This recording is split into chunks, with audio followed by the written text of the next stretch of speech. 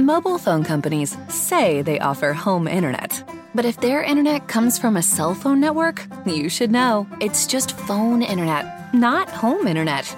Keep your home up to speed with Cox. Cox internet is faster and has more reliable download speeds than 5G home internet. Cox is the real home internet you're looking for. Based on Cox analysis of Ookla speed test intelligence data Q3 2022 and Cox serviceable areas, visit cox.com/internet for details.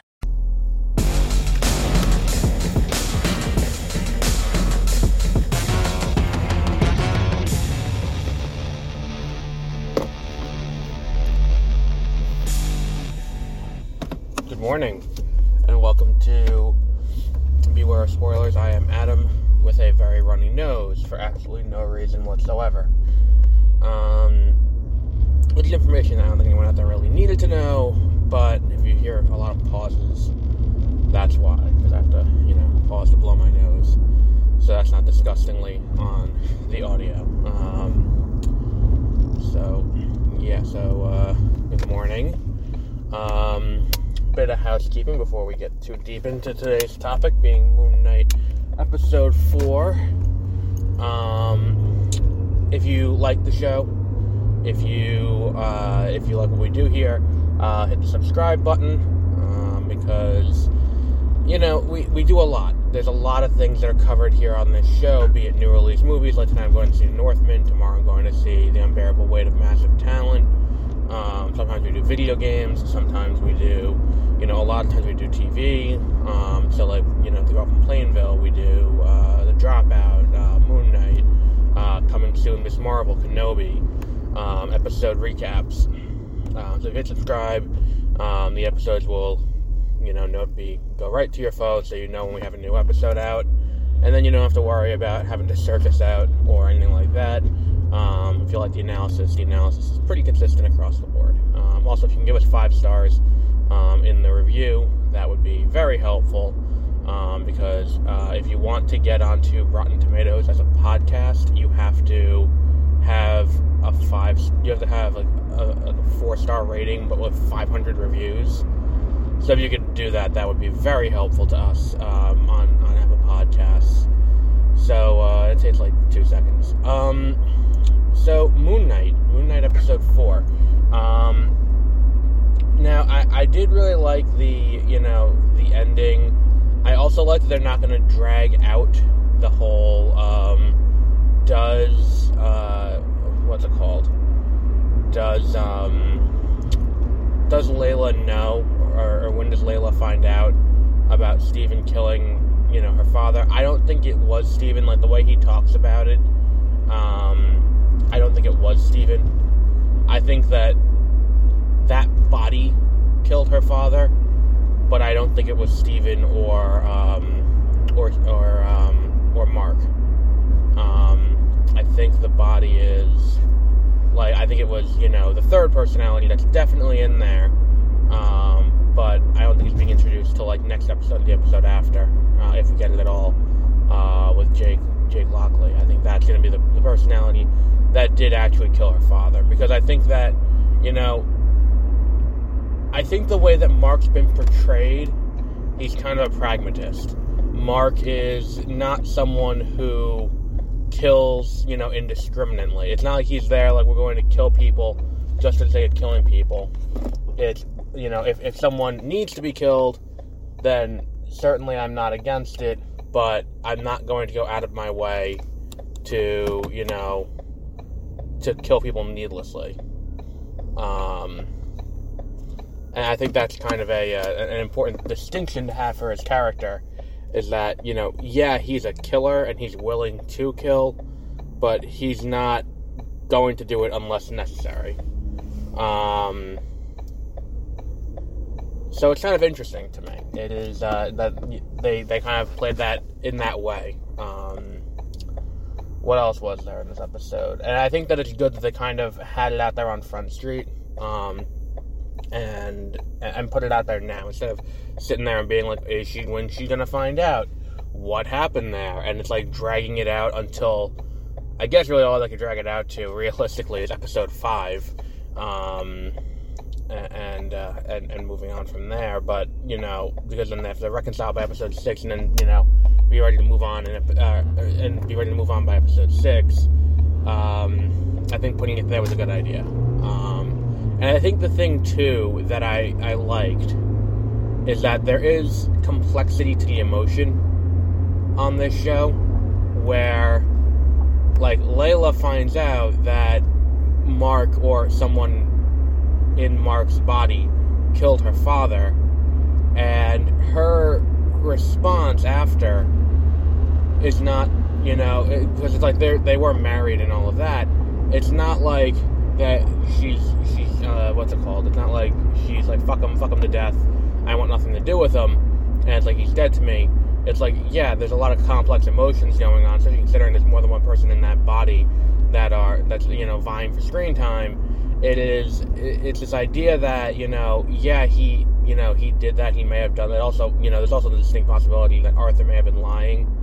And we know he wasn't, but, she, and the way that he kind of half confesses, I guess is enough. But still, when he gets shot and gets thrown into the water, there's still that look of horror on her face as he's shot. Because at the end of the day, it's, they're still married. And like, look, terrible thing that happened.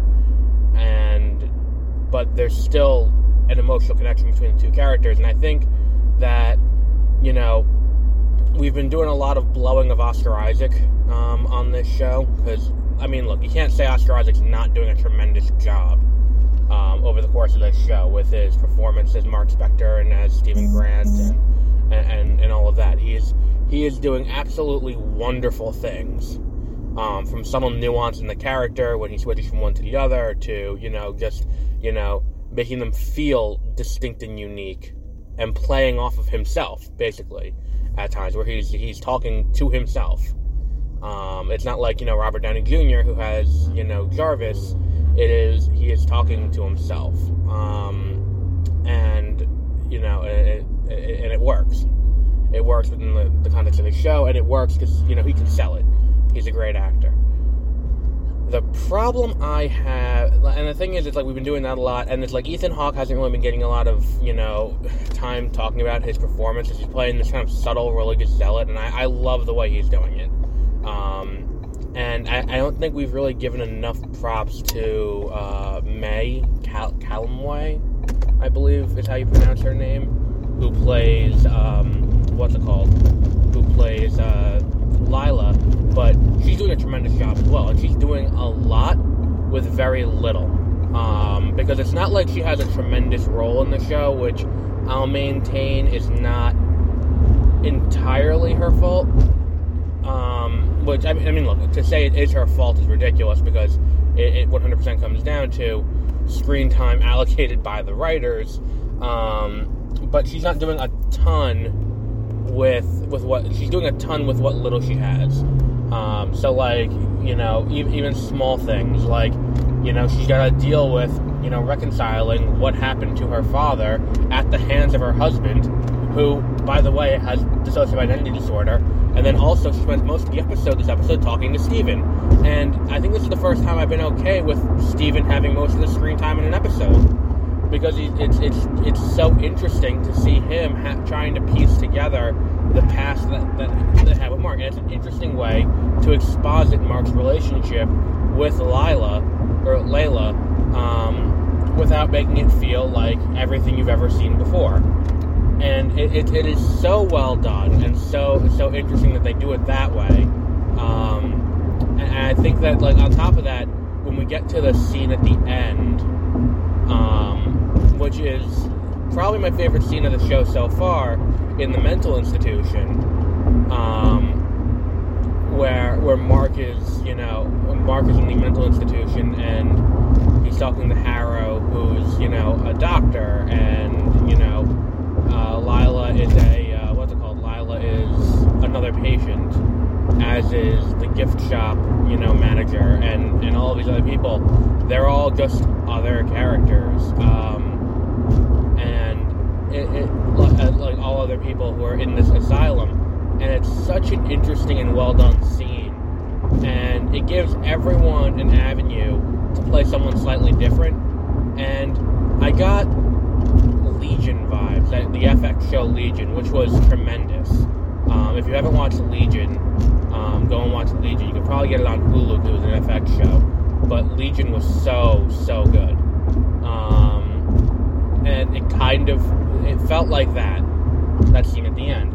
And then when he pulls, Steven out of the, out of the sarcophagus, and then the two of them are trying to escape, and they run into the, they run into the hippo goddess.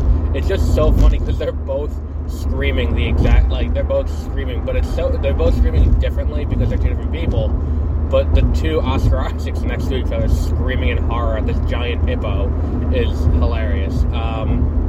And I feel like this is meant to be a symbolic journey, because what we have through most of the show is this kind of rivalry between Mark and Steven, and kind of this uneasy alliance where the two of them don't really like each other, but they don't really have a choice in the matter. They have to work together to not, to get through this alive, where, Khonshu has kind of taken control of Mark's, body, and has given him the power of Moon Knight.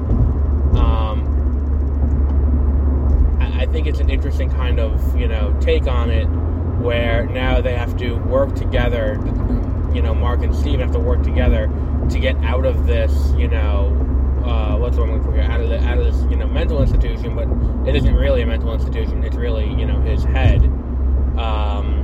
They have to work together to get out, and then once they get out, they'll be able to move forward. So I think that, with 2 episodes to go, I think you're cutting it close on how much you can do. I think I said this too with Captain America, because episode 4 of Falcon and the Winter Soldier was the one where, what's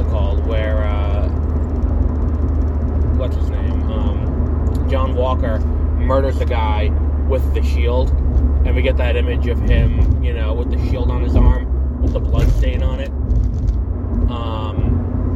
And I think I said the same thing there, where I'm like, there's a lot of ground they have to cover in the next 2 episodes, and I feel like we're in kind of the same situation here, where there's a ton of ground that needs to be covered, because at the end of the day, if he's going to get to the end, which the end is going to be, the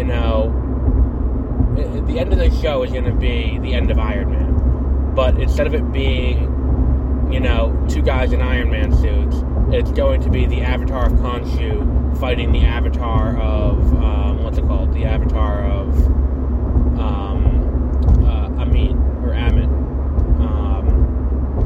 So because that's where this is inevitably headed, and that's where this is going to end, and there is a certain inevitability to that, because that's what we are rapidly hurtling towards, there does need to be some resolution of the plot leading up to that. Namely, we need to have a point where, they not only have to escape this mental asylum, and I say that as mental asylum in Steven's head, they need to not only escape that, but they also need to liberate Khonshu from the little statue thingy, and then they have to go from there to go and fight Harrow before he can, fuck up the entire world with Amit's, judgment, or Amit's judgment. It's Amit, it's definitely Amit. I see A-M-M-I-T, and for whatever reason my mind goes to pronounce it Amit, and I don't know why, because that's not right. And it's also not how they pronounce it over and over again on the show. So it's not even like there's a good reason for me to make that fuck up. But it is what it is. What else is there to address with this episode? It's very dialogue heavy. And that's one of the things I'm noticing about these shows, is that they do get very dialogue heavy at times. So what else is there with this show?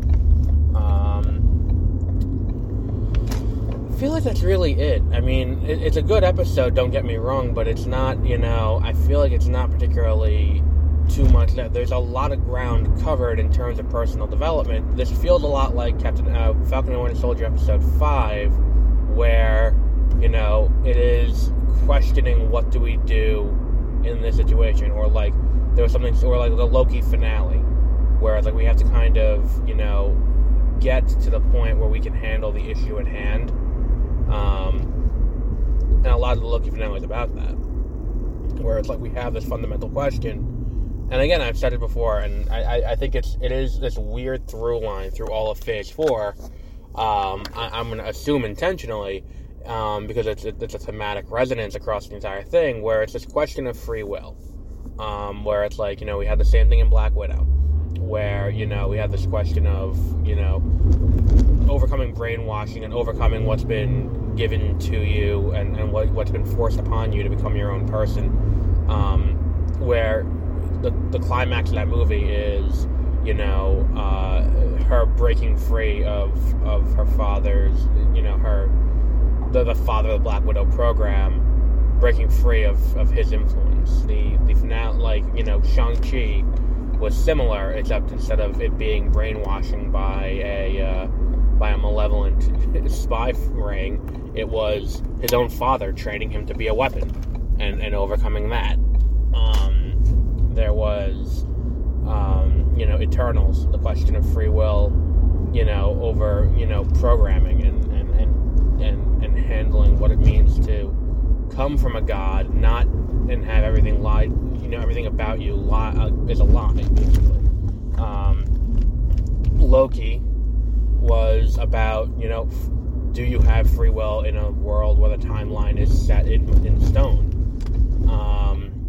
And I think that, for Moon Knight to continue this question and continue this look at, like, we're looking at this, and I think it could just be, because it's not even the first time that Marvel's really done this, because again, I keep drawing comparisons to the Winter Soldier, because the Winter Soldier also has something similar, where, it's very similar, where the plan of Arthur Harrow is very much like Hydra's plan in the Winter Soldier. It is, they're going to, Hydra is not a god. Hydra is using algorithm to be like, okay, so this person's doing X, Y, and Z, therefore in the future we will know this. So it's a less perfect system than a god that can see the future and, and be like, oh, so I can see the past, present, and future, I'm omnipotent, and I can see all, but I know that, so I know that this person is going to do this here, and that is, it is better to take them off the board now.